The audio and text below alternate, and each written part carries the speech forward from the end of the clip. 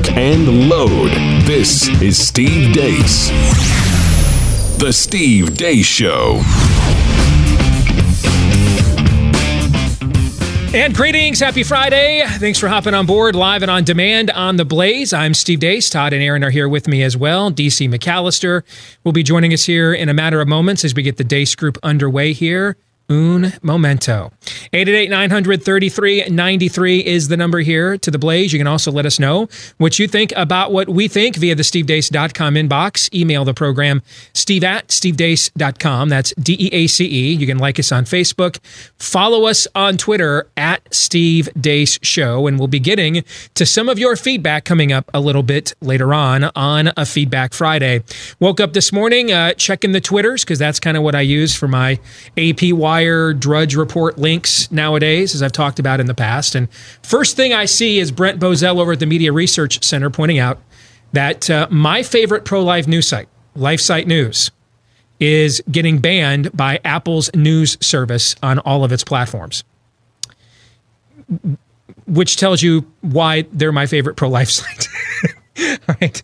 So now you know. Steve, can you tell us what you like about them? Well, they got banned by Apple News. Well, that explains it. Okay. So this is more and more evidence that when we have the possibility, I got an email from a gentleman today pointing out, hey, I worked at Disneyland when I was a kid. And I've been taking my family there for years, and it's getting further and further left. And then what happens is you see fewer and fewer young kids there. And then they have to move further and further left, so that now one of the trending stories this week, millennials with no kids taking Disney vacations, right? Okay. So when the option presents itself, and we don't have that, unfortunately, at every opportunity, but when the opportunity is there for us to do business with people who share our values, we would be wise to do so as America sinks further and further into a cold civil war. All right. That's why, all of us nowadays, pretty much, if you're going to live in 21st century America, you've got a mobile phone. That's why you want to take a look at Patriot Mobile. It's America's only conservative, veteran-led mobile phone company with all of the coverage you get from all of the bigwigs, except over the last couple of years, they've spent about $2 million of their own profits back into conservative causes and institutions that you support as well. And they've got plans starting as low as $25 a month. So it's never been more of an incentive to make the switch. In fact, I'll give you one more. If you go to the website, patriotmobile.com, and you use the promo code Come On Over, just all one word, Come On Over is the promo code, and you use that at patriotmobile.com, you'll get a free month of service on any service that you choose. All right. Any option you choose, a free month of service at patriotmobile.com, promo code Come On Over. And now it's time for the Deace Group.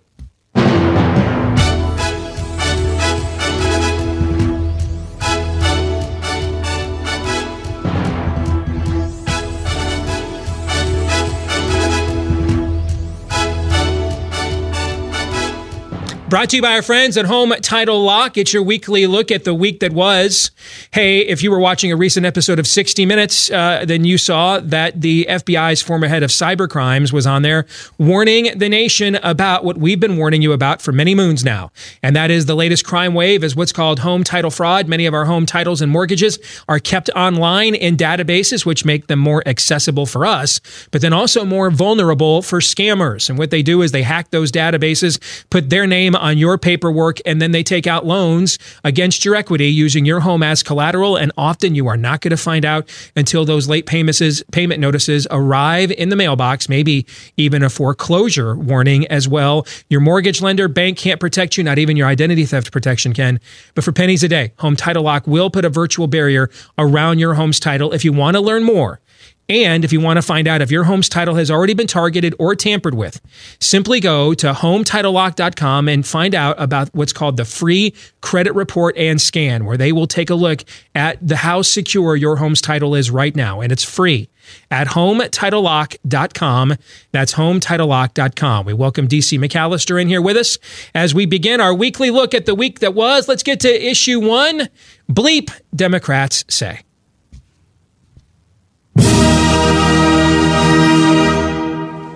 Claim it climate change is an economic crisis. It's a public health crisis. It's a moral crisis.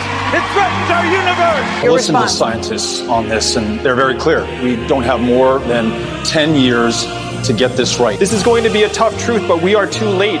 We are 10 years too late. We need to do everything we can to start moving the climate in the right direction, but we also need to start moving our people to higher ground. I know exactly how I'd beat President Trump. I've already done it. I took a bus tour. Donald Trump, once again, is a racist. To the president's bigotry. Disgusting. Our president has a hate agenda. And racist. By the president's racist rhetoric. The murder rate comes from 400 years of structural racism. The racism, the bigotry. When you talk about a city like Baltimore, systematic and institutional racism plays a very deep part in how we got to this point. And I can talk to those white women in the suburbs that voted for Trump and explain to them what white privilege actually is. We'll call his racism out for what it is. Clearly racist connotations. Well, first of all, it's not $500 billion in financial assistance. It's $500 billion, $200 to $500 billion payment of a debt that is owed. That is what reparations is. So that's just a right-wing talking point. Well, not only is it a Republican talking point, a right-wing talking point. Your question is a Republican talking point. Right-wing talking point. this has to be the party that's not afraid to say out loud, we're going to tax the hell out of the wealthy. Would you decriminalize illegal border crossings? The point is not about criminalization. I know you want to talk about Michigan, so just let's last question on this. Do you think the Jewish people have the right to a state in the area where Israel exists now? Look, I truly believe the state of Israel exists. But yes or no, does Israel have a right to exist? Oh, of course. Okay. But just like Palestinians have a right to exist. Americans want to put mustard on their hot dog if they want to put mustard on their hot dog. Now, I know that my very progressive friends... Are you going to give people the option to put mustard on the hot dog? Well, that's what you're figuring out. Well, that's what I'm figuring out. Every time that Trump tweets, we lose hundreds of thousands of dollars. And the entire conversation that we're having here tonight, if you think any of this wonkiness is going to deal with this dark psychic force of the collectivized hatred that this president is bringing up in this country, then I'm afraid that the Democrats are going to see some very dark days. My response is Obamacare is working. Well, I've seen people go to prison for far less. If you agree with me, go to Joe 30330 and help me in this fight. So the first thing that I'm going to do when I'm president is I'm going to Clorox the Oval Office. Adios to Donald Trump. The person who's enjoying this debate most right now is Donald Trump. Couple of things from that montage that I didn't bring up earlier this week. That Andrew Yang at least appears to be trying to have some form of an intellectual conversation with the country. But the notion that if you believe that we're done because of climate alarmism and you need to get to higher ground, it reminds me of one of the most ridiculous scenes I've ever seen in a movie. And it's when they had the summer of the dueling, this was like 20 years ago, but the summer of the dueling asteroid apocalyptic flicks. You had Armageddon, great movie with Ben Affleck, with like the most awkward kissing scene of all time in that movie between her and or him and what's her face? That's the Liv Tyler. Liv Tyler, yeah. And then the other one, the first one that came out was Deep Impact. Yeah. And the way that at the end of the movie, Elijah Wood jumps on a motorcycle with his girlfriend on the back and rides up to a hill on higher ground. And that's how they escape the apocalyptic asteroid landing that destroys and levels like the rest of humanity. And it was just one of them. I remember laughing out loud in the theater thinking this is just utterly ridiculous. How did it make it past any script writer whatsoever? Okay. And then there's another one that happened in that clip, and I forgot because I'm having a senior moment because I'm 46 years old now. So I'm going to see if I can remember it as I throw it open to you guys now. What was your favorite ride on the crazy train this week? DC, I've left you there quiet long enough. You begin. Go ahead. Okay, Marianne, keep your hands off my hot dogs. If I want to load it with chili, cheese, mayonnaise, whatever you're going to put on a hot dog, I'm going to keep it. Dear God. Mayonnaise. Hey, it's the South. Fry it, deep fry it, whatever you want to do. But also Gillibrand saying that she wants to talk to white women in the suburbs about their privilege. Well, I'm a white woman in the suburbs, and I grew up poor, and I worked my way to get here. She has nothing to say to me, and I'll continue to support Trump. If you're putting mayonnaise on your hot dog, we may have to devote a separate topic to that. actually. I believe that's a dude code violation that all genders can be prosecuted for. Mayonnaise on everything. Mayonnaise, all the things. Okay. And Duke's mayonnaise. All right. I remembered it now. The 1996 debate that Bob Dole had with Bill Clinton with the town hall format. And we were all like, when is Dole going to call Bill Clinton out for all of his lies and flip-flops and immorality in the White House? And in that debate, Bob Dole just went off on him. And I'm watching that at home, and I'm like, yeah, finally, yeah. And then at the end, all right, he totally ruins it with, and if you want to learn more about Bob Dole, go to Bob Dole.com. B-O-B, I mean, because websites were like new, okay? Go to Bob Dole, and just completely, phallus blocked himself. And that clip of Joe Biden doing that, where he can't give out his own website, perfect. That's almost a perfect copy of what happened to Bob Dole. Go ahead, Todd. Your turn. Elizabeth Warren, I got to give her respect. I mean, we pretty much viewed her as done. We did. And because once you go joke, you go broke. That is a universal law of politics. Now, I have a theory as to why she has violated it so far, but I will let you finish. Well, and she's been a joke on multiple levels. There's the Pocahontas level, but then, the beer thing.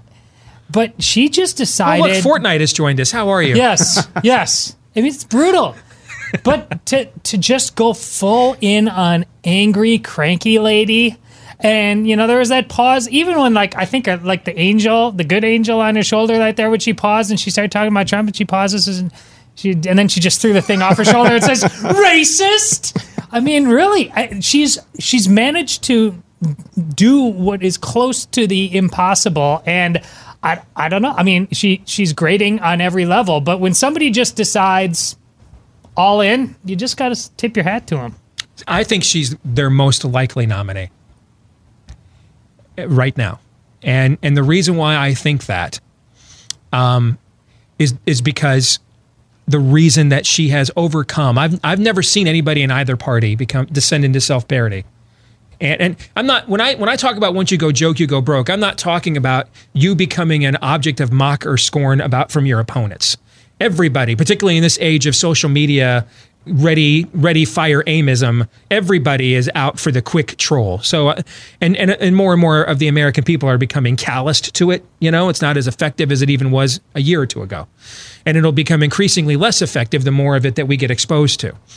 But when you become a joke with your intended audience, Jeb Bush was done when the police clap video came out. Done. He was done. Never was recovering from that. I mean, the way that he became self-parody amongst his own intended audience, when you are self-parody to your own intended audience, once you go joke, you go broke. Police clap. She's the first politician I've ever seen overcome this. And the reason why is because the media on their side did it for her. They resurrected her. They decided that they couldn't just unilaterally take out Bernie Sanders. They don't want him.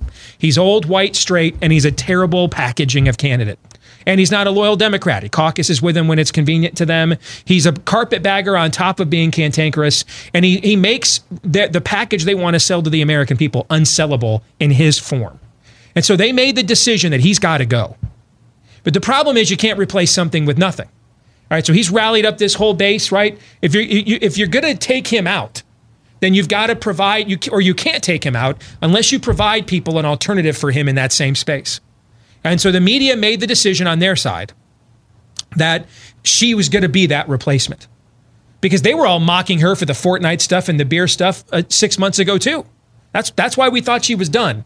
And then they made the decision, Bernie Sanders will blow this entire election. He'll blow all of our framing, all of our branding. He cannot be the nominee, but we can't take him out without an alternative. And we can't have Bernie Sanders one-on-one with Joe Biden on a stage where he's yelling at Joe Biden, I don't care what my plans cost. If you wouldn't have voted for all those damn wars, we'd have given health care to people. That will crush them as a party.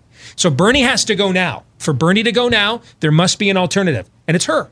And they've decided that she's the one that whose policy package best has the chance to move into that space and she represents what I've been calling all week the softer side of Sears. And so she has come back from this because they made the decision, I believe, Todd, to resurrect her. I can't argue with anything. And it also helps that for a joke to be resurrected, your base on some level also has to be a joke, and they are doing her a favor in identifying the fact that what you said yesterday, the two things that can't be true about Joe Biden, that he cannot be their nominee if the base is genuinely left, because the base is genuinely left and is genuinely a joke and has the propaganda arm of the media. That's the other reason, in my estimation, why a joke can be resurrected, because of how far the base has in fact gone left and the degree they're willing to manipulate to get what they want. Aaron, you get the last word. Yeah, the basically nature abhors a vacuum with that, at least that particular faction of the Democratic Party that Bernie Sanders and Elizabeth Warren appeals to. And I think she's headed more for Grandma Warren right now than out of touch Ivy League or whatever university professor, which is kind of what she was stuck with before. As far as my favorite clip from that, Jerry Nadler. As always, the president is disgusting and racist. I love the pause in there, like, oh yeah, I gotta get the racist in. Everybody's saying racist again. I really dig that, because he's covering all his bases, doing his job, getting all of his Democrat talking points in there. That photo of Jerry Nadler with his pants pulled up. That's the way he always wears. What them. In the Sam Hill is that? There must not be a dude code in the United States House of Representatives. There just must not be. Let's get to the exit question. On a scale of 1 to 10, with 1 being as limp as Lindsey Graham's T-level and 10 being as vigorous as Ilhan Omar's raging anti-Semitism, rank this week's level of crazy, Todd.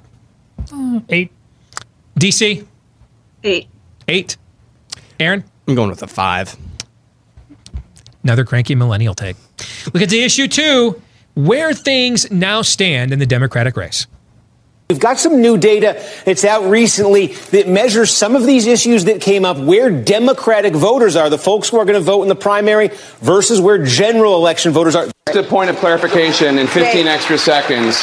Would you raise taxes on the middle class to pay for Medicare for all, offset obviously by the elimination of insurance premiums? Yes or no? Costs will go up for billionaires and go up for corporations. For middle-class families, total costs will go down.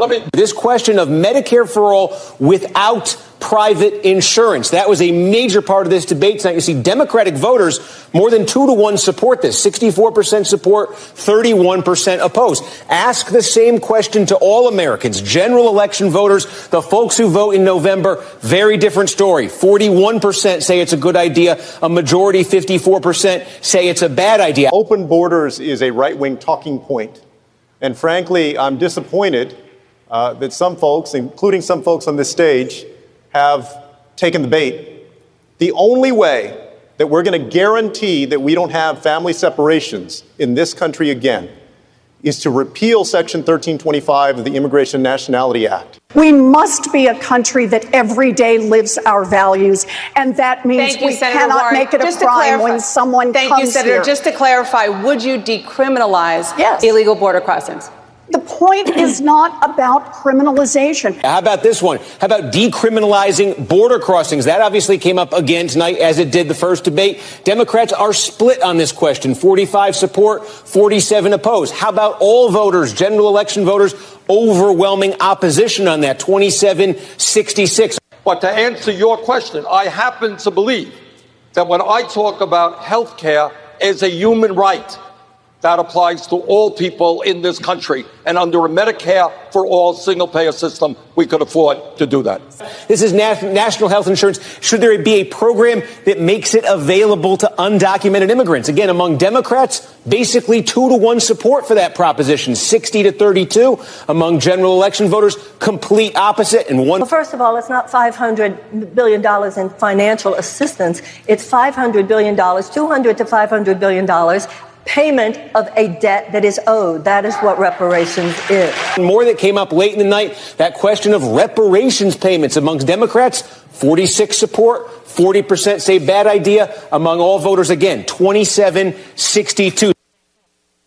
So as I assess their field, I'm going to give you one word on each of the candidates, and then I'm going to turn it over to you guys, and you can give your own kind of assessment of where their race stands, because we won't have any more of these debates now until after Labor Day, so well into September.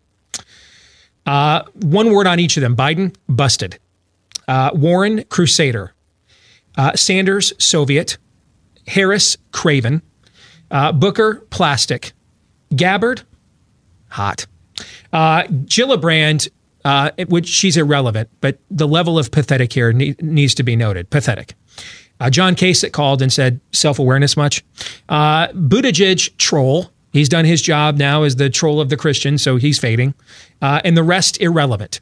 Those are kind of my big picture thoughts of where their field stands here after 2 full debates and what I'm hearing and seeing on the ground in Iowa, where opinions probably matter more than they do in any national poll. I turn it over to you, DC. Your thoughts? Well, I think the Democrats are definitely out of touch, which we saw from those pollings. I mean, it's complete opposite when you go to the rest of the country. As far as the candidates themselves, when it comes to the fall, they're not all going to be on the stage because they have to qualify actually to get up there. So we're gonna miss Williamson next time. But as far as who's going to be really successful, I think still Pete Buttigieg is still up there. I think that when you look at the donor class and the media and who excites them, it's not necessarily who excites the people on the ground. And the media really they choose the Democratic nominee. They do, and the donors. Todd, your thoughts?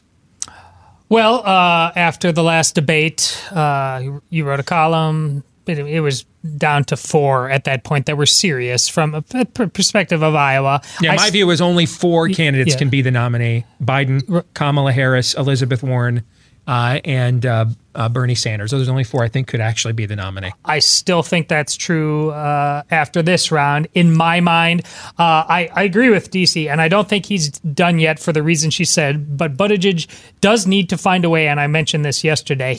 They want him there because he's gay.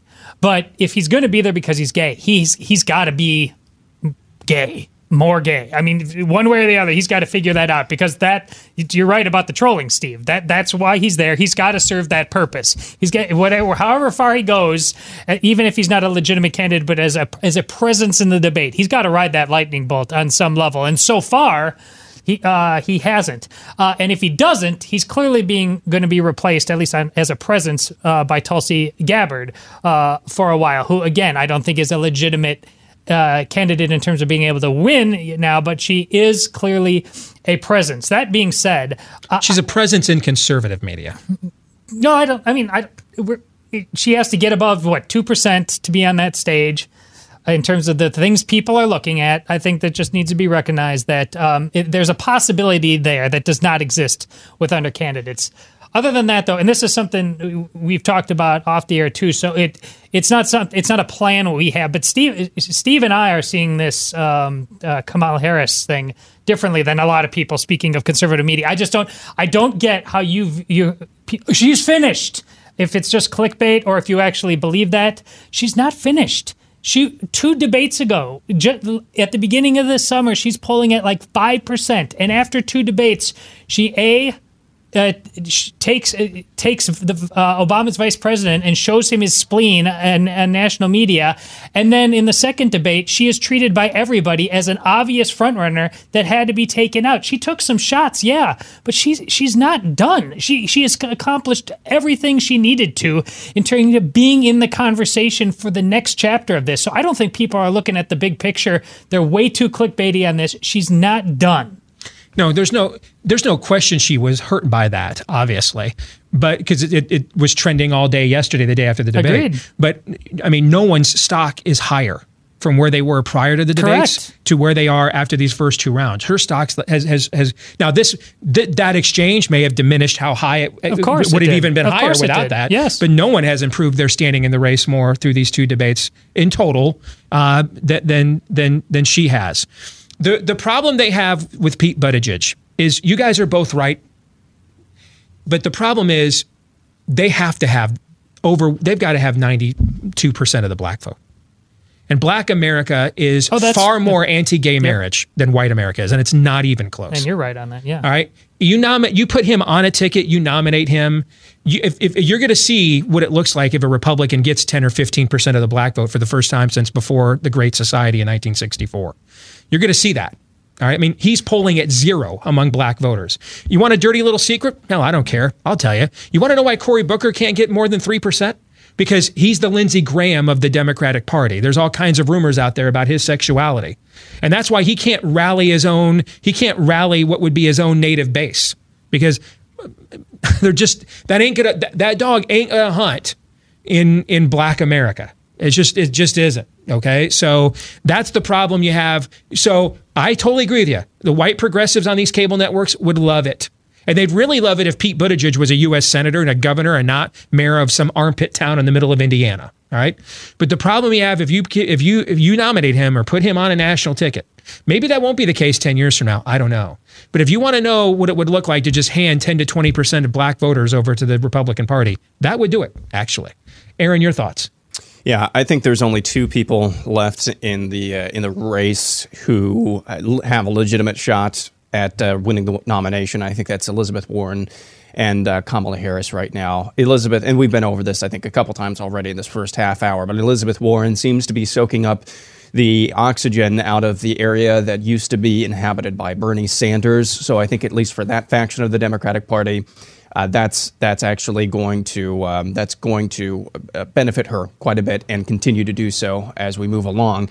And then Kamala Harris, simply because she seems to be actually running a typical campaign meaning triangulation. We're going to flip-flop. We actually have a strategy, and we're just that craven. Yep. So I think those 2 are, and there's also the intersectionality piece with Elizabeth Warren, but to a greater extent, Kamala Harris as well. And I really just think, Joe Biden standing up there saying, go to Joe 30330. Yeah. He was trying to say text the word Joe to 3033. Like, he is just, if we have more moments like that, more debates like we have the last couple of times, he doesn't have a shot. And he's in a forum where this should be to his advantage. He's up there with a bunch of candidates. He can hide, pick his spots. A lot of them are people don't know. The part that's going to be hard for him, when he's got to go for an hour and a half against the other far leftists that are younger and more aggressive and want to use him as their foil, we haven't even gotten to that part yet. And the other reason that I think Kamala Harris is the strongest candidate that could nominate for all the reasons Aaron just said. I think she's the only one shameless enough to stand up to Trump. And I'm not saying she could even do it, but I think she's the only one I see has any kinds of those instincts. The reason why I think Elizabeth Warren is most likely to be the nominee, the strong organization she has in Iowa. She's raided a lot of Bernie Sanders' successful organization here back in 2016. And then neighboring New Hampshire is next, where she is a senator in Massachusetts. So you've got a couple of East Coast candidates. Obviously, Joe Biden is a neighbor to that state. Bernie Sanders is. But if Elizabeth Warren were to win Iowa, the odds she wins New Hampshire go way up. And in their truncated schedule, if she wins those first 2 states, odds of her being the nominee go over 90%, I believe. That's why I think it's most likely she's going to be their nominee. But I could be wrong. It's only August the 2nd. Let's get to the exit question. If the odds Joe Biden will be the Democrats' presidential nominee were a Monkees song, which Monkees song would it be? A, I'm a Believer. B, Daydream Believer. Or C, Steppin' Stone. What do you think, Todd? Daydream Believer. Daydream Believer. What do you think, DC? No, I'm a believer. You still think he's going to be the nominee? Okay. He thinks he's going to be the nominee. Okay, he thinks he is, yes. What do you think, Aaron? Daydream Believer.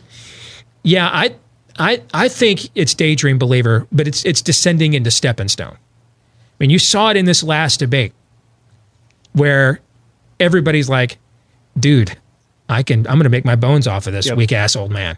All right. Everybody's looking to get and finally, after, there was literally no flesh left on the bone, Gillibrand comes in and gets punked by a lifeless Joe Biden at the end who can't remember texting or websites. But I could see it descend into that. I think we are approaching Jeb Bush territory. All right, we'll come back. More of the Deace Group Roundtable here next, live and on demand on Blaze TV, radio, and podcast. Stay tuned.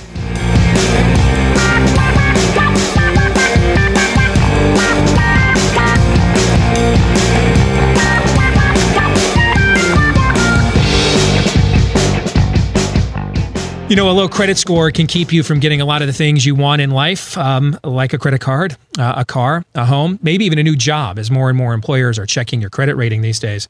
And then if you do get approved, if you got a low score, you'll get stuck with a lot higher interest rates than people with better scores do.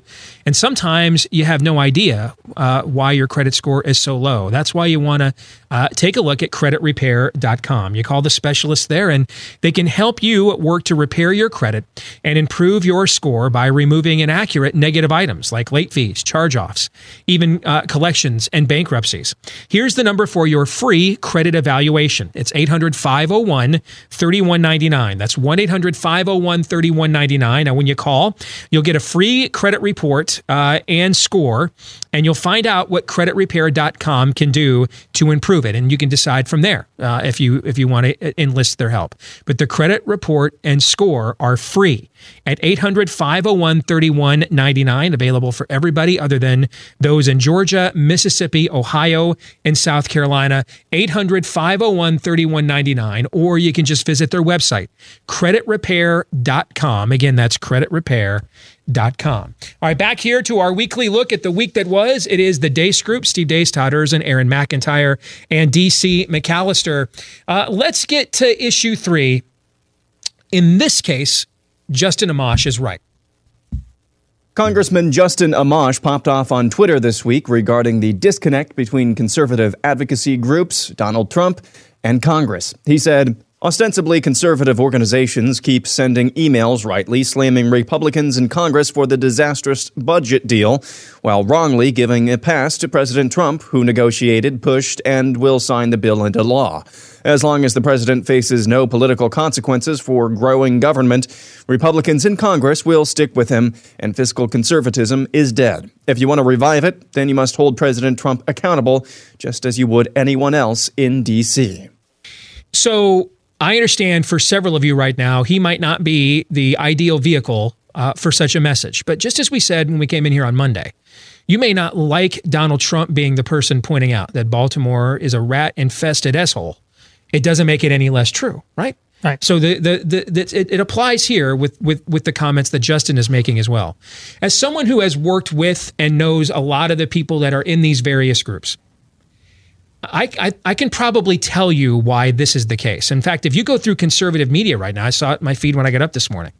It's like Mitch McConnell can unilaterally, and do I like Mitch McConnell? Guys, you've worked with me for a few years. What do you think? Are we buds, chums? I think you call him Ditch. Yeah, I think, as I've indicated on many times here on the air, if you were on fire, I'd spare my urine, okay? I'd withhold it. I'd just pee somewhere else, okay? So, but it's like he has the power to unilaterally enact budgets. Like he can just do it all. There's not a House. There's not a president. It's like, now, is this his deal? Of course it is. And when you say things like no Republican president ever didn't get reelected for spending too much money, and when you are known as the guy who basically went out and tried to single-handedly destroy the Tea Party, you earn that mantle. But it's like he's doing this all on his own. It's like he can just, if you look at a lot of our media right now, it's like he is empowered to do this entire budget single-handedly from the United States Senate, right? Right. Okay, well, here's why these groups don't do this. They don't believe that they're. Do you guys want me to tell you the truth? At least as far as I can tell. These folks don't believe there's any audience for holding Trump accountable. They don't believe that their bases will respond to it. And I'll give you an example. They tried in January and February of 2017 the first fake repeal Obamacare deal that Paul Ryan cut. And the president was out there supporting it because Paul Ryan told him this was the only deal he could get. And there was a rebellion against it. And the Freedom Caucus rebelled against that deal. And I know several members of the Freedom Caucus. So let me tell you what was going on in their offices. They were rebelling against Paul Ryan's fake deal that Trump was supporting that was not going to repeal anything in Obamacare at all. And their offices were inundated with phone calls from people who were like, why aren't you helping Trump repeal Obamacare? And they were like, we're not repealing it. We're actually trying to do it. It was mass confusion out there. And from that episode on, these conservative organizations, and I don't associate with the grifter side. I'm talking people who are like really trying to push conservative policy.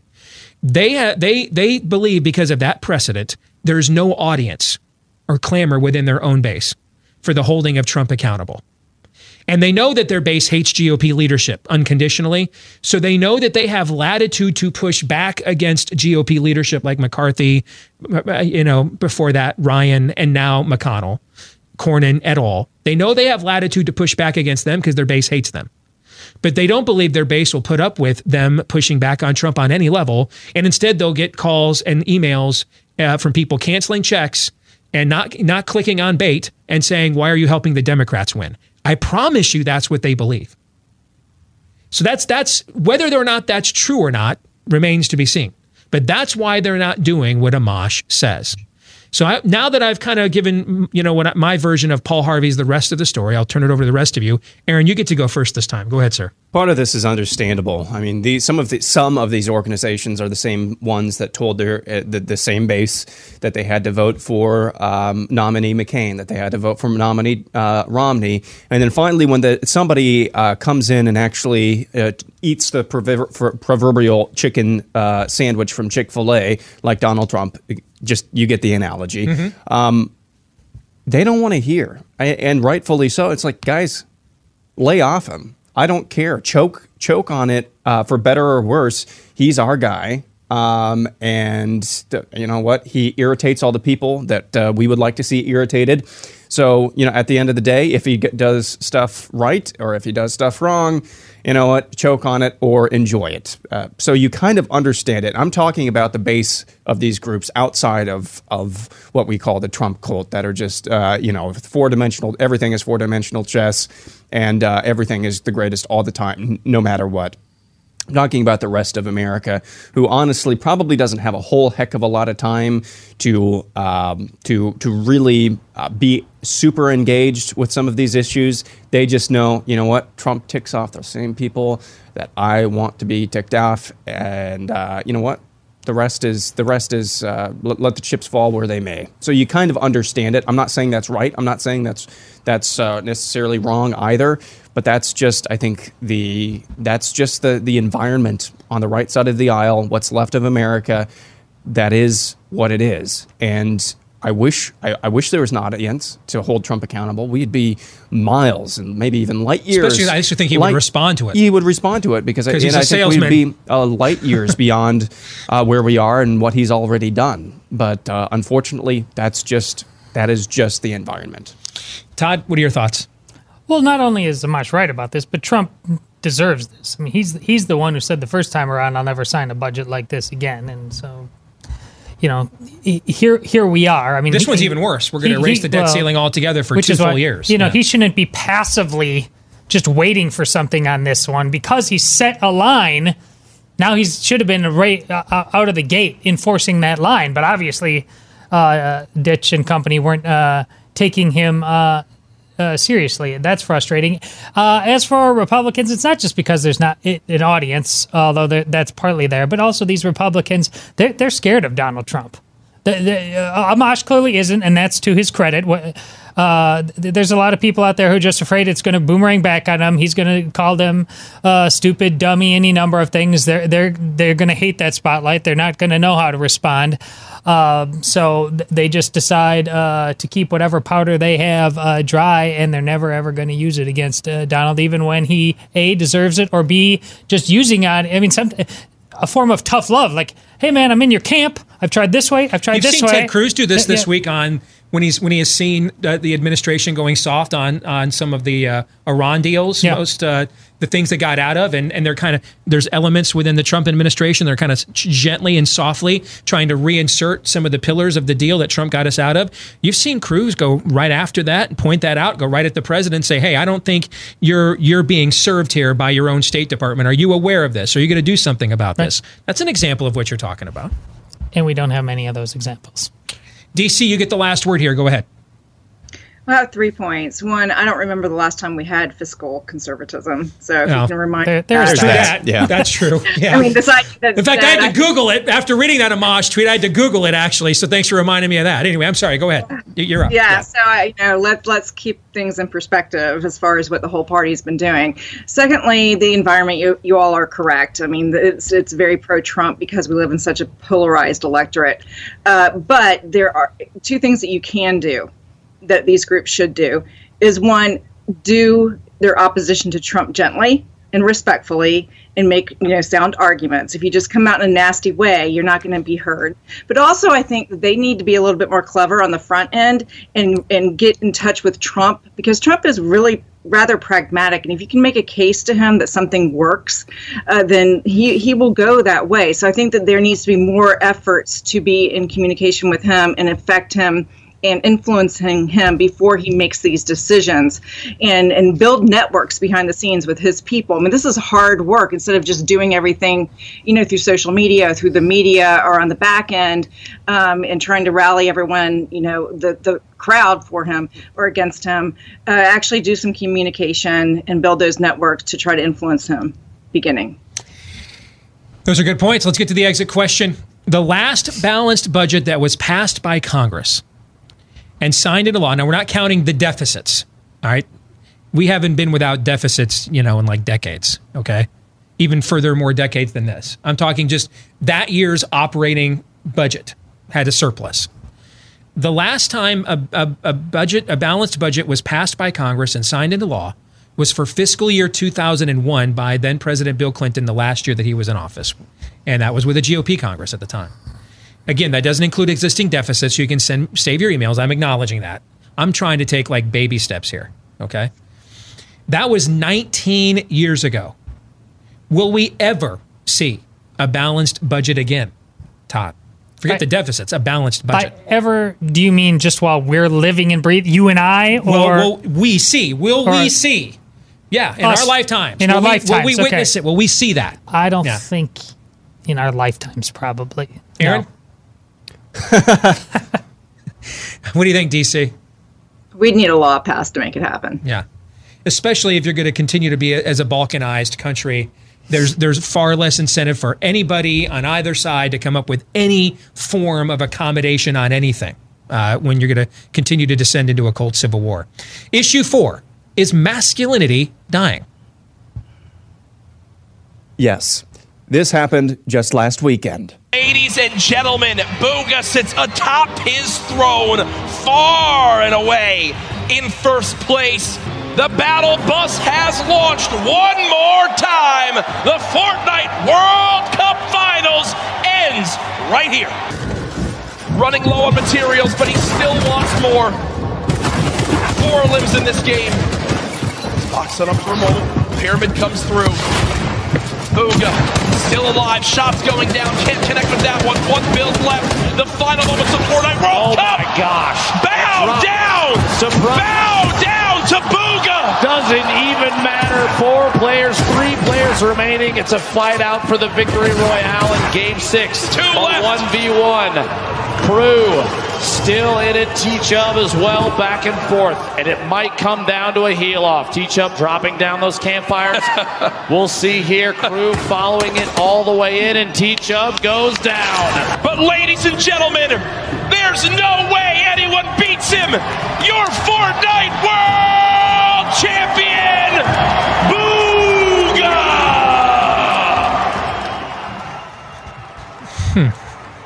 I might take issue with that, because I can come up with a lot better examples than that. I mean, we were the video game generation. We had one of our buddies win $3 million for having the highest score in Mike Tyson's Punch-Out. Would that kid have been the coolest kid at school for like the rest of the school year? Hell yeah, he would have been. If a kid, remember how we used to get spoons out for the NES track and field game so we could run faster? If we had a kid that had the highest score on that when they were 12, 13, we'd have lost our poop over that. We'd have thought that was the coolest thing ever. Right? Well, there's a difference between a pastime and a pursuit. This is becoming a pursuit. Yeah, but they're monetizing it. This isn't dude in his mom's basement, who's 28 years old, and the average 28-year-old male in America, by the way, is more likely to be living with a parent than married to a woman with a kid. That's a fact. This isn't 28-year-old guy at home in a basement playing this all day long. These kids have turned this into a pursuit. I mean, that kid won $3 million. A kid my son's age won more money, $900,000, than I've made total in this business. But football was not dying as a sport at the high school level. 50 years ago, it is now. 50 years ago, football. Why you waste your time playing football and not learn how to sharecrop? I mean, why are you wasting your time playing that baseball game? No one goes pro doing that. I mean, why aren't you learning how to be a blacksmith? I mean, I think there's a million better examples we could have chosen, but okay. There's different examples. I don't think we should get too far away from the point of it, but masculinity is absolutely threatened. Right now, though, there are guys that are choosing, we did both. Now, these guys, most of them are choosing, how many of those guys are playing football? That we don't know. I don't know the answer. I'm guessing you're probably right, but we don't know that. I'm certain I'm right on that. And it's absolutely in jeopardy for any number of, a combination of reasons, but the most one response is us. It's men giving up on our call to masculinity. Women can't do this to us. And I think the same is true in reverse. Men just can't make women not be feminine. We have to own it, and we're not. DC, your turn. What do you think? You got a book coming out that probably ties right into this topic, right? It does. It's What Men Want to Say to Women But Can't, and it's available on pre-order on Amazon. So it is about this issue. It's about masculinity. It's about celebrating masculinity. It's about what it is and what it isn't, and why we do need it, and why it's under threat. I don't think it's dying, but it is under threat. And per the video clip, what's interesting, though, I think technology, we leave out how technology has undermined masculinity just by its mere existence. We live a much softer lifestyle, and anytime you live in leisure, you're not going to need those masculine strengths that you typically would in times of survival. So there's just some, just natural consequence for the kind of life that we have, the technological advancements. It makes me think of that Star Trek episode where you had the super advanced civilization and they were super, super weak. They had no body strength, but they had these really big brains, but they were worthless. You kind of have this technological aspect. Then you have the feminism aspect about how you raise boys. And that's a problem. So you have kind of a convolution of problems here when it comes to masculinity. But what's interesting with the gamers, though, is that while they're not maybe looking and emoting and acting physically like a masculine way, the most conservative people in the millennial generation are gamer men, gamer boys. So while they're maybe not looking like it, they're actually voting and principled-wise more masculine than our football players. They're competing, at least. That's, to me, the most masculine. There's three instincts that are unique to masculinity. The desire to protect, the desire to defend, and the desire to compete. Now, you can be a woman and have all three of those things at various times as well, but those are the basic default settings of masculinity. The desire to protect, the desire to defend, and the desire to compete or achieve. Right? And provide. I would have provide. What's that? Provide. Provide is yes. Yeah. Well, and a lot of men view that as part of a competitive instinct, right? That's why football players say, why am I not the number one paid wide receiver, for example? But yeah, you're 100%. I agree with that. When I see stories like the tweet you sent me yesterday, Aaron, where the guy said he had to break up with his dad because his dad was posting Babylon Bee satire articles, that's, to me, the death of masculinity stuff. You suck at life in general, and would do us all a favor by seriously considering ever procreating until you spend some more time with your old man. Actually, I'm more afraid of that kind of stuff, or the term toxic masculinity. See, I don't believe any such thing exists. I think there's only masculinity. Wow, that commercial break came up here quickly. Did you know we only had 30 seconds left? Well, I was wondering where we were going with this. I'm not sure what you want me to say at this juncture. Are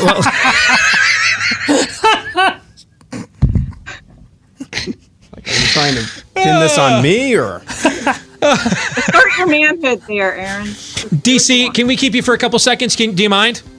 Oh, absolutely. All right, we'll come back and finish this up. Stay tuned. All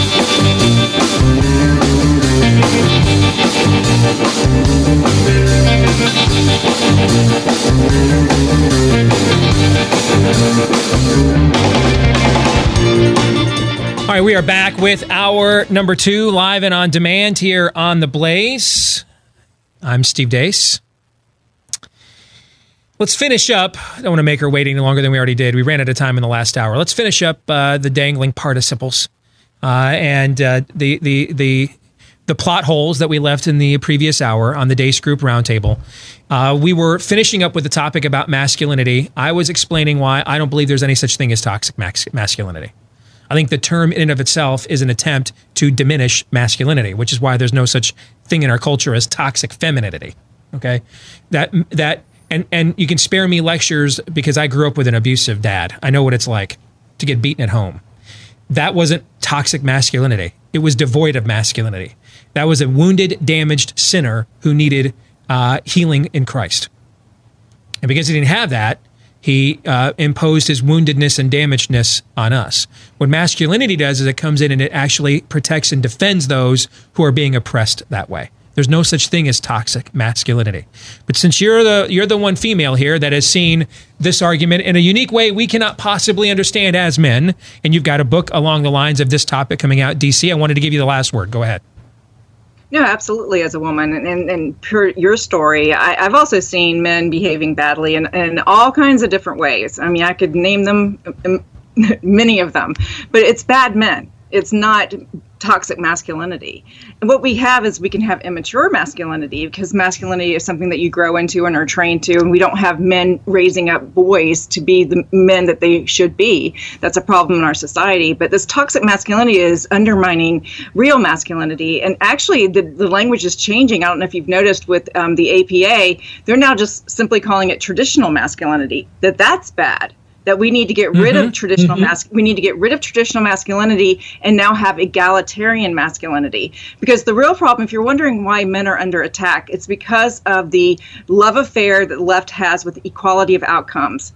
If you're going to live with equality of outcomes, and if that is your goal of equality, you are not going to be able to compete with people who are not the same as you, or who are better at things, or stronger, or just different. You have to reduce them. Women have tried for years to be like men. They have failed. If you've noticed, they have failed. It has frustrated them. They don't have the same equality of outcomes as men. So their only option now is to change men, to feminize men, to bring men to their level and to become same like they are. And that's the underlining philosophical opposition to masculinity that we have today. It's very serious, and we need to be very aware of it and oppose it in every form. I'm glad you stuck around, because our audience needed to hear you say that. Very well said. Let's finish out the Deace Group with our predictions. Aaron. All right, AFC North. This is the Cleveland Browns' time. It's their year. They're going to finish in first place. I think second place will be Baltimore. Third place will be Pittsburgh, who will start out really hot, but then fade down the stretch. And then fourth place will be Cincinnati. Todd. Because progressivism can't help itself, and all my predictions came true about various platforms attacking conservative sites. We just mentioned about LifeSite. This is going, and Tulsi Gabbard, Google, this is going to be a debate topic, a significant one in this presidential cycle on stage. DC. Another celebrity is going to come out and say something that's common sense, and they'll be threatened to lose their job, and they'll recant within a day. Another one, it'll happen again. So Joe Rogan, who has like the number one podcast in the world right now, just addressed this. Apparently, we have an article up at The Blaze about it. What happened with AC Slater, saying that he doesn't understand from a scientific perspective, someone's frontal lobe isn't fully developed until they're about 25. Why would we be giving, therefore, children hormone treatments? Okay. Yeah, we're actually worried in public schools about sending them to school too early because they need their nappy time. Yes. But the 3-year-old gets to decide this. So there's an example, and he's about to learn that, science and facts are bigoted, and we'll see if Joe Rogan has balls that obviously Mario Lopez did not. But what I find fascinating about that is at the time we are adopting conservative trans activists. So we have conservative mental illness now on the right. You have Joe Rogan, who's just looking at science, and he's like, this is dumb. Okay, which leads to my prediction. Next year, I really don't want to be right about this. I sadly think I'm going to. Next year, we're going to see a social media sensation of conservative trans activists shilling for Trump all over social media. Some grifter, some opportunist is going to throw this out there. And then we're going to have a huge debate about, well, we don't want to be bigots. Because why do I think I'm going to see this? Because I've seen it on virtually every other front, actually, already. DC, thank you for being patient. It was a pleasure having you with us, as always. Take care, okay? You too. Thanks. All right, thank you. All right, let's try to get caught up and back to regular order. If you are looking to dip all the way in to the real estate market here this time of year, and the real estate market is booming right now. Now, I don't know about your neighborhood or where you're looking to maybe shop for a new home, or the neighborhood you live in that you're going to sell your own. In mine, we've got all kinds of yard signs up, and from even some new real estate companies. Now, are they just moving in because the market is good? Are they not necessarily on the up and up? Are they opportunists? Hey, if you want to find a real estate agent that you can trust, you want to go to realestateagentsitrust.com. All right. Now, this works differently than other referral services. The way most referral services work is they're trying to find clients for agents. But at realestateagentsitrust.com, this is really about finding an agent worthy of having you for a client. All right. And an agent that has a proven track record, that has a plan other than I read the algorithms and let's do an open house, and returns phone calls and is personable to work with. You can have a rapport with. If you want to have an agent that you can trust that checks all three of those boxes, then you wish to go to realestateagentsitrust.com. That's realestateagentsitrust.com. All right, gentlemen, I want to make a point about something. I'll get to that a little bit later on in this hour. All right, but let's get to some Feedback Friday, because my fear is if I go to the point I want to make, I'll skimp out on Feedback Friday. I want to make sure we get to the feedback first. I'm certain we will. So let's the people get their turn first. Yes. Okay. So this is the feedback that you've been sending to us recently, one of three ways: steve@stevedeace.com, or on Facebook, or you have been following us on Twitter at Steve Deace Show. This is from Derek, who says, I'm constantly hearing the sentiment that politics is the art of compromise. Well, I must confess that I'm increasingly not interested in compromising at all with the regressive left's positions on policies. I see their positions as evil, or at least seriously flawed when it comes to basic logic, reason, and historical accuracy. To get the point, let's look at some of their positions, like abortion. Why would I want to compromise on the sanctity of life even a little? How is someone kind of dead, kind of alive? On gun rights, why would I want to compromise my inalienable right to self-defense, even a little? On my property, why would I want to be forced by a legislature to give up more of my income for their pet projects, even a little, etc.? It seems to me that we could and have compromised our values and hard-earned income enough. Why not draw the line and state you shall not pass? Well, Derek, I have good news for you. Given where the left in America is at now, we don't have to even have this debate on the right anymore. Derek, you're restating in a very pithy, eloquent way. You have summed up what has been one of the overriding themes of this program since it began as a local radio show in Des Moines, Iowa on June 12, 2006. You guys have listened to a lot of those shows over the years and worked on them. Do you think Derek just kind of that's one of the main elevator pitches, other than the worldview focus of our show? Sure. Derek kind of just summed up one of the main plot lines of this program for, more than 13 years now, right? I was overcome with nostalgia listening to him. The good news is we don't have to have those debates anymore. They're irrelevant because Democrats aren't compromising with you on any level whatsoever. Right. So, Republicans are just up there compromising and negotiating against themselves. You'll get nothing and like it. They're out to defeat you. You're in a full-fledged now cold civil war. So your instincts are right, Derek. They're just right now pointless because there's no one to compromise with.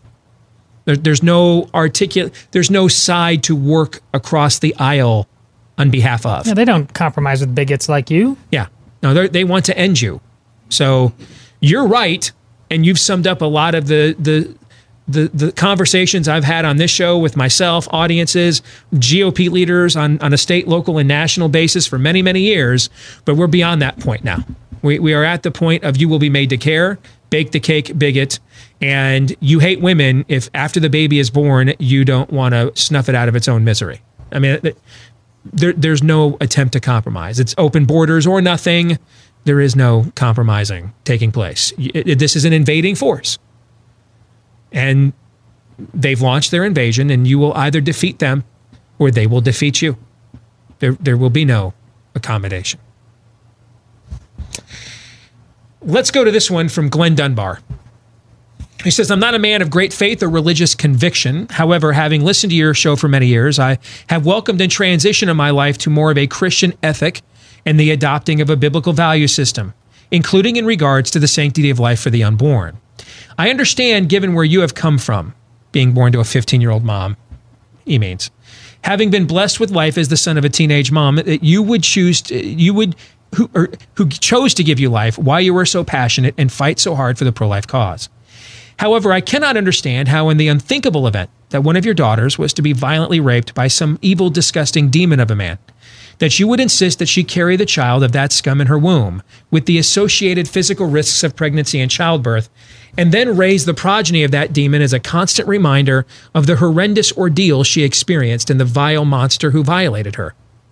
As the father of two daughters myself, could you please talk me through how you would deal with this scenario, particularly as it applies not to the life of the innocent child, but to the life of your daughter? Again, that is from Glenn Dunbar.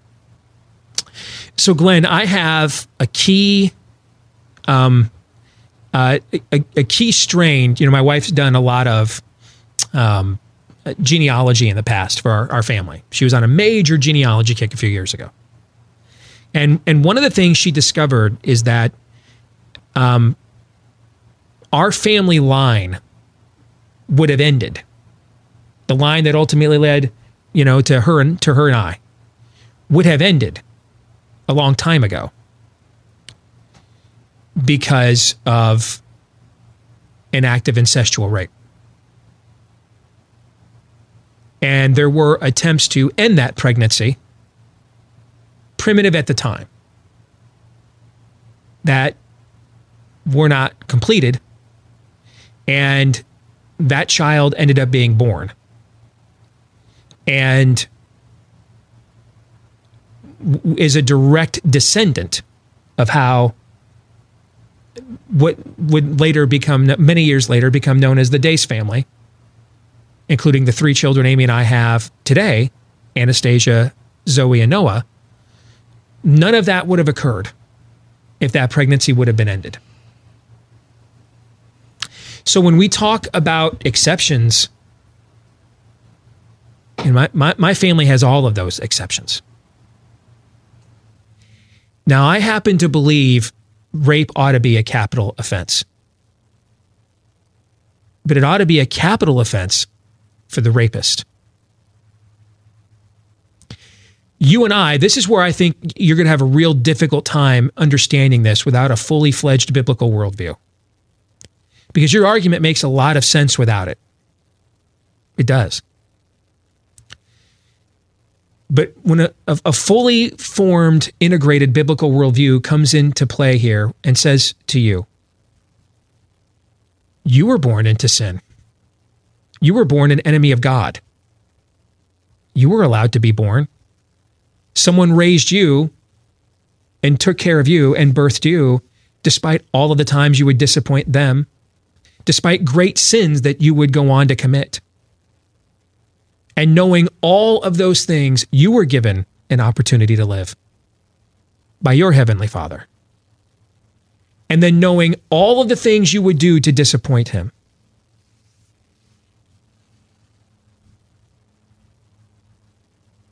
He sent His Son to earth to die for you, to have eternal life.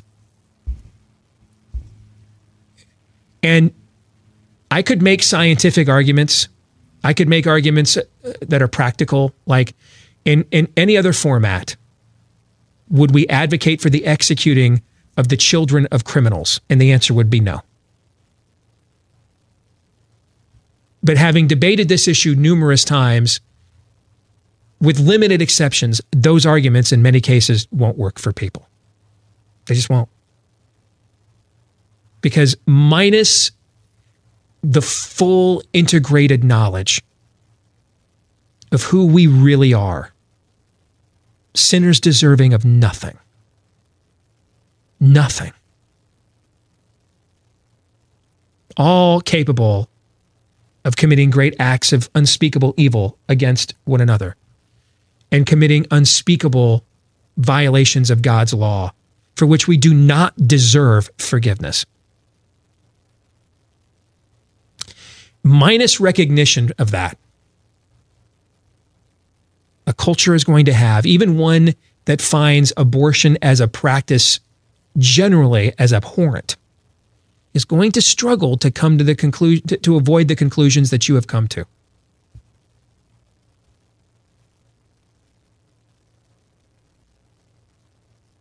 But I would ask you, do you believe your children should be punished for your crimes? Do you believe your children should be punished for your sins? Do you believe your grandchildren should be?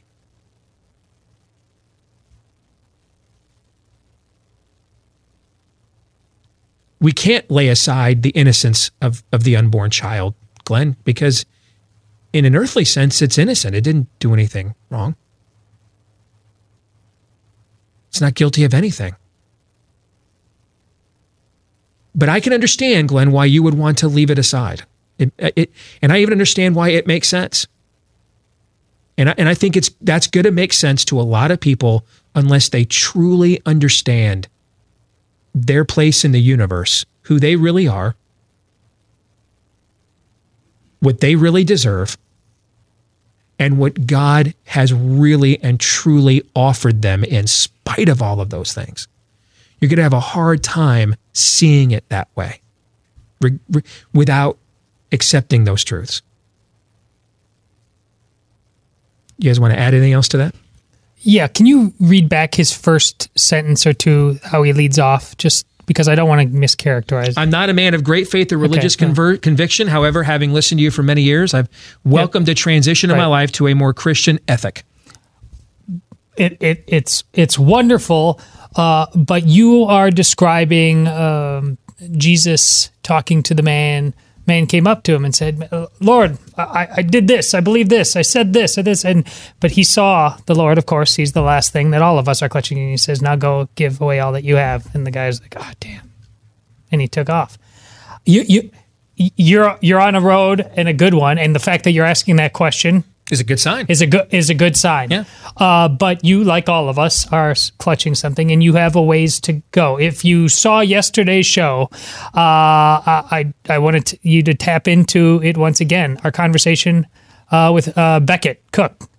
He said he had that moment. This Holy Spirit, he felt it rush through his life, changed his eyes, his ears, and everything. But you know what it did? He didn't stop liking guys. That part is still there. But he said, I'm okay. Because part of that, Faith, is the abandonment that you give to everything. And you're struggling with abandoning yourself to this thing. As Steve says, it's understandable that you're struggling with, but it's still a struggle that you need to own. Because faith, by its very definition, is Christ conquers this. It has to. Otherwise, all of us got to ask ourselves some hard questions about, is this is some pretty cheap grace. Sooner or later, it runs out of an ability to conquer evil. No, it conquers this evil too. And as you continue to go down that road and applying what you said is the moral framework, I just ask you, keep going. It's not always easy. You're not just going to get there tomorrow because of anything we said there today. But Steve is absolutely right. It's not faith. If you are willing to follow it where it goes, must conquer this. It has to. See, because here's the thing that a fully integrated biblical worldview will cause you to consider from a different vantage point. That child can bring you no joy, no reward, can contribute nothing to the world, nothing. I mean, what if that daughter of yours who was raped can never have children ever again after that? I mean, the amount of women who need post-abortive counseling, who have guilt and shame about committing that act under any circumstances for years. So now there's the mental anguish I can't even imagine being violated on such a personal level that you're going to have to, that'll be a struggle you'll have to tackle at some point, maybe the rest of your life, even after God has made you whole. You'll always have that, like you said about Mr. The gentleman we had on yesterday, that's still there somewhere, right? Now you want to tack on the guilt and shame associated with ending the life of an innocent being on top of that. I don't know how that makes the situation any better. But that child can't contribute anything.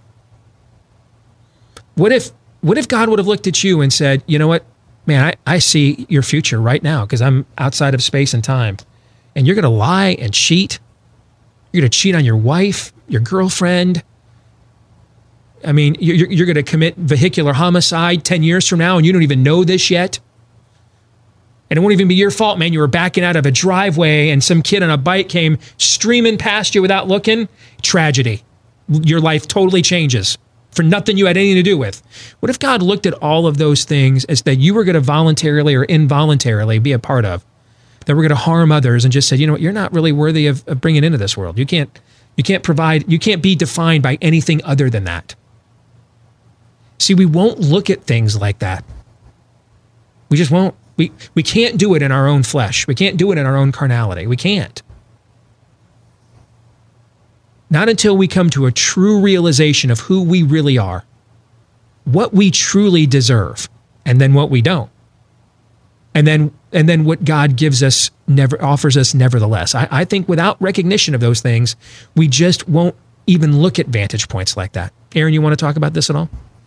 I would just encourage him that this issue for him, as it sounds like, and along the lines of what Todd said, every single heresy, every single sin, both big and small, every single sin that I commit, that Steve commits, that Todd commits, that anybody listening to this commits, stems from a poor view of God. A poor, and I say poor, that's not a strong enough word.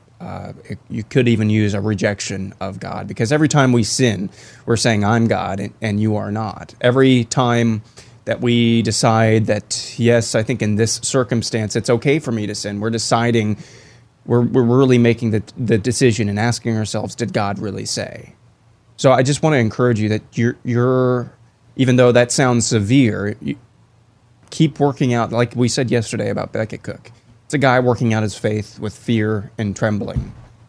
Keep doing that, but always, always, always, and I say this to myself, I say this to others as well, always doubt your own motivations for why you see things the way that you do.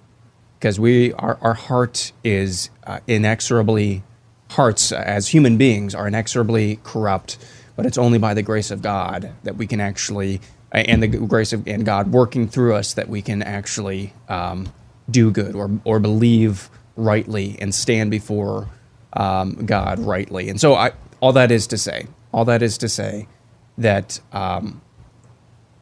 always keep working out your faith with fear and trembling. That means understanding and really, truly understanding and knowing who you are, as you said, Steve, our place in the universe. Always, always have a huge view. We're not going to be able to do it perfectly, but work on your view of God and who he is.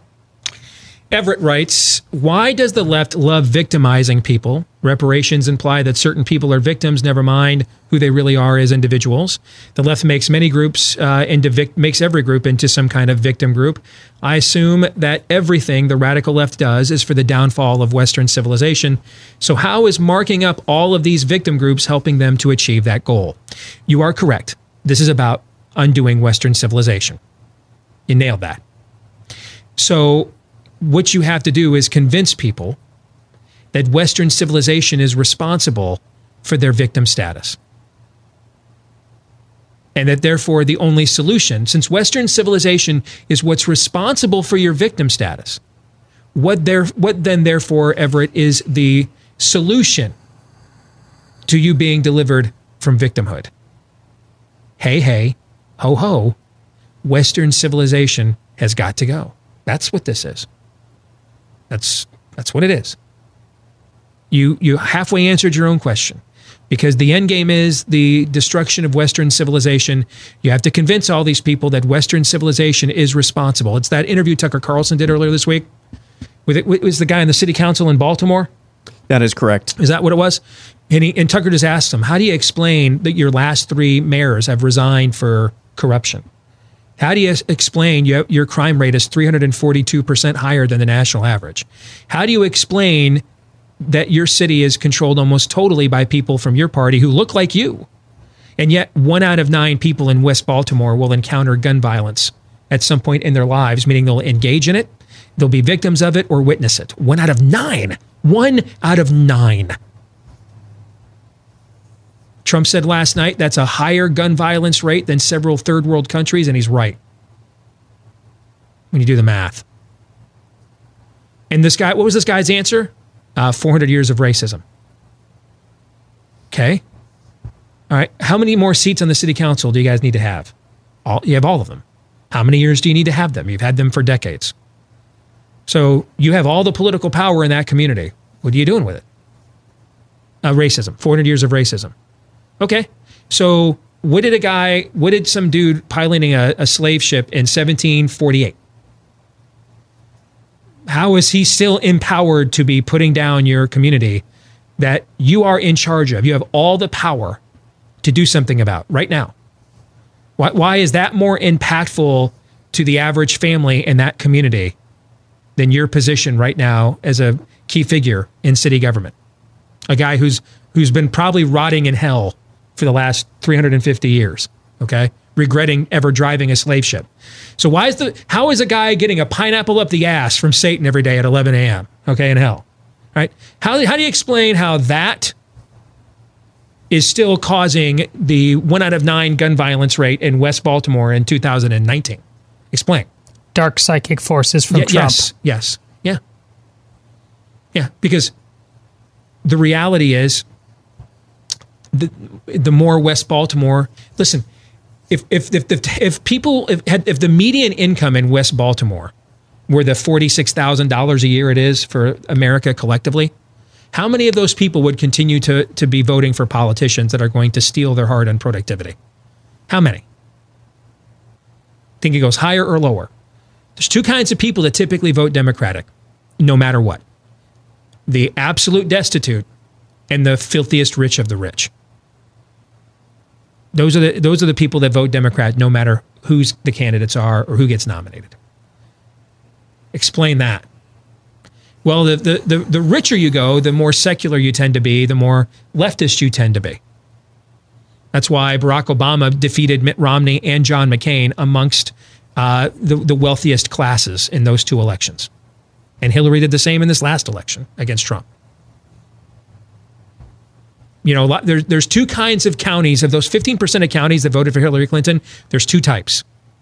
There's the uber progressive wealthy places, Seattle, Portland, places like that, where they've got so much money to burn, they've got time to debate amongst themselves. What's a bathroom? What's a gender? And one of the reasons they have so much money to burn, they don't have any kids. In Seattle and Portland, those cities, families have more dogs than children per capita. A household does. Okay. So you've got all kinds of discretionary income to debate. Well, how do I, make the world a better place with this? And then the other people who vote Democratic, no matter what, are the dirt poor. And the reason they do it is victimology. That's why. Now, I actually think what the president is doing right now, regardless of his motivations, is one of the most important points of dialogue a Republican in a national office has opened up in my entire lifetime. Which is why I thought what he did this morning was terrible. And we will discuss that when we come back.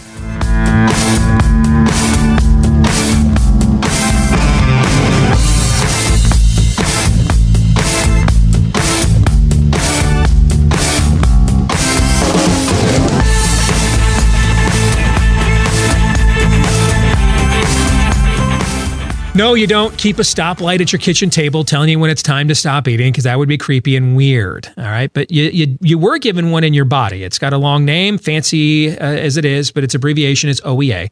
And how it works is it sends a signal from the gut to the brain to let the brain know, hey, we're full down here. Now you do your thing. And that's where your metabolism and everything else takes over. For various reasons, maybe we've just ignored it so long that it gave up. We just got older. Who knows? But for various reasons, for too many of us, this signal just isn't what it's supposed to be. And that's why we struggle with portion sizes and cravings controls. And that's why, even though you might be working out and working hard and trying to make lifestyle changes, but you just can't get over the hump in the battle against your bulge. Well, this is where Riduzone comes in. All Riduzone wants to do is put that OEA back in your body. If you get a bottle of Riduzone, you turn it over, you're going to notice there's not 10 ingredients on there that you can't pronounce. It's really just this OEA. It's not loaded with chemicals, stimulants, caffeine. It's just about putting that OEA back in your body so then your body can do what it's supposed to do from there. If you want to give it a shot, use my name, Steve, as a promo code. They'll give you a special offer when you go to riduzone.com. That's RIDUZONE for riduzone.com. So, okay. I'm enthusiastic. I'm trying to make sure I communicate this in a way that gives you no wiggle room to just jump right to one of your cults. Now, there's going to be a segment of you that are going to do this anyway. But I want to do what I don't think the president did this morning. I don't want to needlessly turn off some of you that otherwise could see where I'm coming from, okay? What the president is doing in exposing these race hustlers, whatever his motivations may be, maybe he's just pissed at Elijah Cummings for still talking about impeachment when he ought to be impeached, when you see the condition of his district. Those things are irrelevant to me. I'm not in control of those things. That's, the heart of the king is in the hand of the Lord. I can't control motivations of people. Only my own. But the reality is, these are conversations that should have been had a long time ago. When I mentioned what I'm about to say on Twitter earlier today, one of the first responses was, well, that sounds like something a GOP consultant would say. Well, first of all, I know many more GOP consultants than you do and can't stand the ground they walk on for about 90% of them. And do you know what almost every GOP consultant, with limited exception, and you can tell who they are because we've allowed them on this show, right? But with limited exceptions, like my buddy Jason Johnson, almost every other GOP consultant would be freaking out that Trump is even going here at all and tell him never to even talk about this.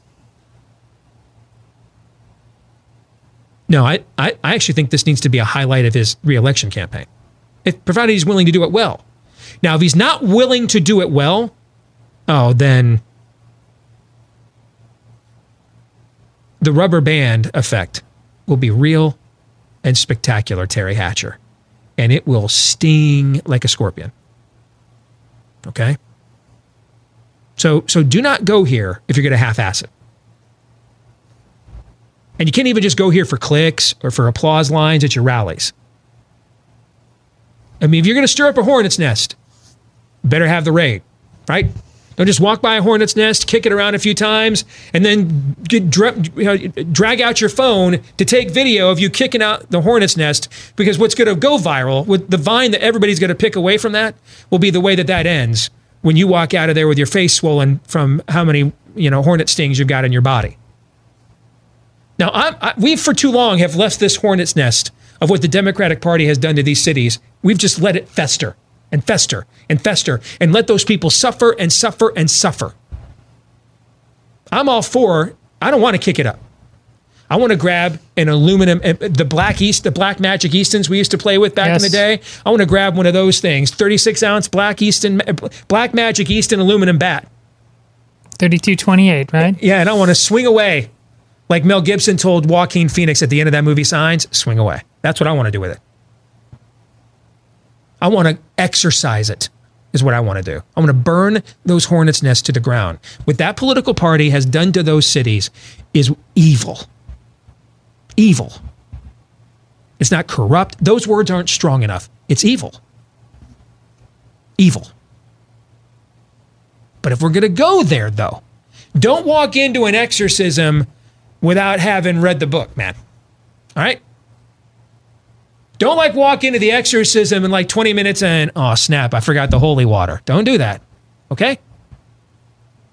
This is this is the eye of the storm in American politics here. We wouldn't drop somebody off in Fallujah in January of 2005 without the latest weaponry, right? We'd make sure they were trained because that's the eye of the storm. That's where the worst of the worst in Iraq were at the time. So if we're going to go here, and I'm all for it, I've wanted to go here my whole career. I'm all in on this. Wouldn't necessarily be the champion I choose to do it, but oh well. Why let those people suffer longer while we wait for the perfect person to bring all these things up? They've suffered long enough. I'm all for it. And who knows? Maybe Nixon needs to go. Maybe Nixon is the one to go to China after all. But if we're going to go here, we have to be smart. If you're going to attempt to undo decades of conditioning, you have to really think here and be strategic. And your margin for error, today's Spanish, Aaron, un poquito, is your margin for error. There you go. Because everybody that you're trying to uncondition and detangle is conditioned to hate you. If you show them any signs at all that you are what they have been conditioned to think you are, they will revert right back to their conditioning.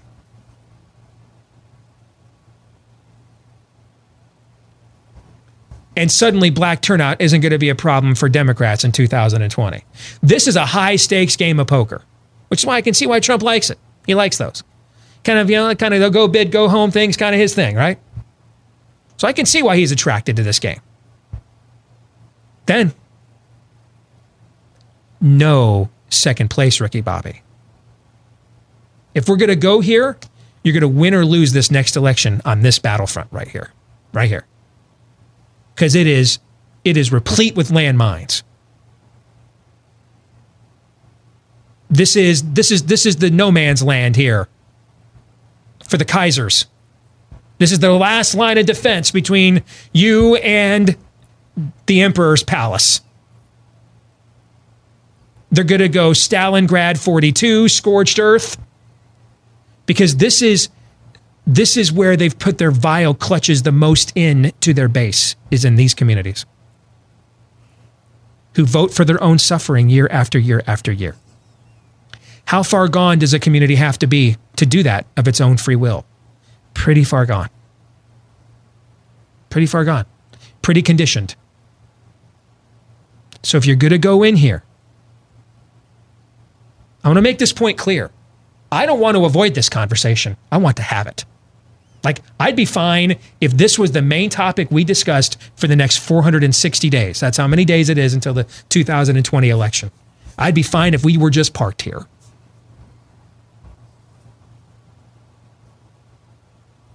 Because if you look at pretty much every other issue other than the belief that Democrats care about me and Republicans are racist, on virtually every other issue, Black America agrees with people like you and I more than they agree with Elizabeth Warren and Pete Buttigieg.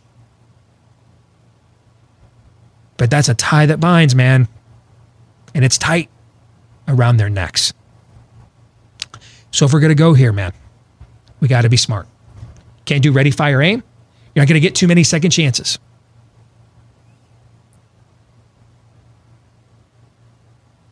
Got to think about this, because this is where you either become the first Republican to get 15% of the black vote in 60 years. So before much of the electorate was ever born. Or people are like, man, this is higher black turnout than Barack Obama got. I need to state that disclaimer so you understand why I'm so worked up about this. See, I have a little bit of experience trying to earnestly organize predominantly black communities. Because the guy that I dedicated this last book to, that's what him and I did for a couple of years together. Trying to get white and black churches to cooperate, work together, to find common ground for the betterment of communities, to get people who aren't used to associating with each other on any level and yet worship the same God. And man, it was difficult for us to do it with all we had in common. Same Lord, same Savior, same salvation, same baptism. And still a lot of times there was so much historical angst of eggshells. What can I say? What can I do? When we had the gospel in common. Now, we're going to try to do this without having that at the forefront. We're going to try to do this on a civic sense. Oh, that's even... Yeah, that's going to be even more of a narrow gate. Right? That's going to be even tougher to do. So if we're going to go here, here's what we can't do. Now, I don't have any experience dealing with Al Sharpton. I didn't cut him checks like Donald Trump did. I worked on actual racial reconciliation in my career. In fact, the first time I did direct political activism with my show was getting the guy that I dedicated this book to elected to the school board as a black Democrat. It was the first time I ever did it. Get a bunch of white people in my audience to go out and vote in a school board election they never have voted on in their lives, and then to do it for a black Democrat. And it worked. He won. So I know a little bit about this, a little bit. I got a little experience here. And so let me just tell you, if you check any stereotype boxes at all, you're done. Done! I can't stress it enough. And not only done, but the rebound is going to be real and spectacular. Oh, you'll still get all your clicks you want from your suck-ups. But you'll see all those black voters Hillary Clinton left on the sidelines. They're going to show up and vote a couple of times, okay? This is a serious gambit. You cannot just simply go here on a lark. You can't just simply go here on a tantrum. You got to think this thing through, because all of the information sources that will then come in and inform this community, what you really meant and what you were trying to say, are all against you. So you've got to be clear. And laughing at their congressman for his home getting broken in and robbed, not a good play. Oh yeah, your white base will love it. Because, frankly, it's funny as hell. It's like when the rat came across the camera on that Fox report the other night. Cosmic timing. The timing of him getting robbed at the time we're supposedly building Baltimore up into Shangri-La. All that's true. And I'm not even saying don't exploit that. But you got to carefully exploit it. In fact, you got to say, Congressman, you're now a victim of the very ills in your community I was pointing out last week. And you were calling me a racist for it. Well, who's the racist? The person who's willing to confront this and speak truth about it and do something about it? Or somebody like you who's been just letting it go on for so many decades that now it's even happening to you?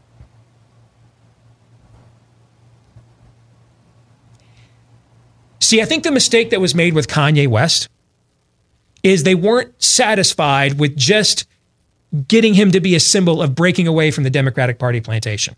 They weren't satisfied with that. They had to go for the clothes. And that's why you need to now wear the MAGA hat. And he's like, ah. And you know what's funny? I poo-pooed that the whole time, right? I was totally skeptical about it. Well, it's been more than a year. He hasn't gone back on any of that stuff. He's not out there pimping libs at all. Gladly, it seems I was wrong about that, at least so far. But he's not saying anything now. Why? Because you went for the hard sale. You had to get him to now, take off, because that guy is saying, you know what, I've been in a cult, and now I feel like you're trying to just, get me to leave Jehovah's Witnesses to join Amway. No. I kind of want to just enjoy being a free agent for a while. Because when you go right for it, and that's why you need to wear the MAGA hat and come to the White House. When you go right for that, you communicate to somebody like that. We don't see you as a human being. You're a construct. You're a means to an end. We only want to establish you as a beachhead so we can get these people to vote the way we want them to. Not that we actually care about them. The reason they don't vote with you, even though They're far more conservative on things like homosexuality than most of your white voters are. The reason why they don't vote for you with you on a lot of these issues, they don't think you care about them. And I can just tell you that from experience. I mean, we really had to work to convince these black churches we were partnering with. We didn't really care what happened on election day. We just think that we're better serving the gospel together. And we ought to be in a relationship with each other. And this shouldn't be as segregated as it is. Because they've already got one group of people out there turning them into a means to an end. They've already got one party out there turning them into a construct. They're not looking for another one. So if you're going to sell deliverance, that better be what you're actually offering. And that troll act this morning from Trump, that's exactly what people that have kept Elijah Cummings in office all these years and have lied to these people all these years, that's exactly what they have convinced this community somebody like Donald Trump really is. And they doesn't care about them. He's just going to use them too. This can really blow up in our faces if this is how we're going to do this. The reverb on this is a motherless goat. I'm all for doing this, man. But you got to thread a needle here. You got to care about people. Get off of Twitter. Get off of Twitter! And go to Baltimore and meet the people. Show them, I've seen you, Mr. Trump, in person. I know how personable you can be. I've seen you remember, I saw you remember a necktie. I've seen you remember, a buddy of mine tells me that he remembered a necktie that he gave him on a campaign stop like 6 months later. That's why people don't view you as the elitist they viewed Mitt Romney. That's why you have a populist base. You can build a populist base, I believe, in this community. I believe you could, actually. But you're not going to do it that way. You're going to have to show them you care about them. You're going to need to do this directly. Most of Black America is not on Twitter anyway. Hell, most of any segment of America isn't on Twitter anyway. So if you're willing to do this, the harvest is plenty. But the workers are few. You're going to have to work here. Trying to take some easy way out. A whole community is not going to just realize Elijah Cummings has been a scam artist and lying to them and a leech on their community for decades because you had a clever tweet. But what will happen is the likes of Mr. Cummings, who has proven he knows how to play the race hustler game, he will use this to make sure they get even more votes for the Democratic nominee next year than they got the last time. And that's my concern about this. This is a high-stakes game. You walk out of here the winner or walk out of here empty. There is no second or third place. Gentlemen, you have any thoughts? Well, he's not really willing to do it. We learned that with Sweet Cakes by Melissa. I mean, I was begging him way back then. Just go take care of this yourself. Talk to her. Pull the $100 or the $1,000 out of your pocket. Say, I'm not a big lecturer on marriage, but I know this is wrong. He just doesn't do this, man. Yeah, I mean, we can still pray, but that's probably what we should be doing a lot and should have been doing anyway. Everybody have a great weekend. Overtime for subscribers. For the rest of you, we'll see you Monday. Until then, John 3:17.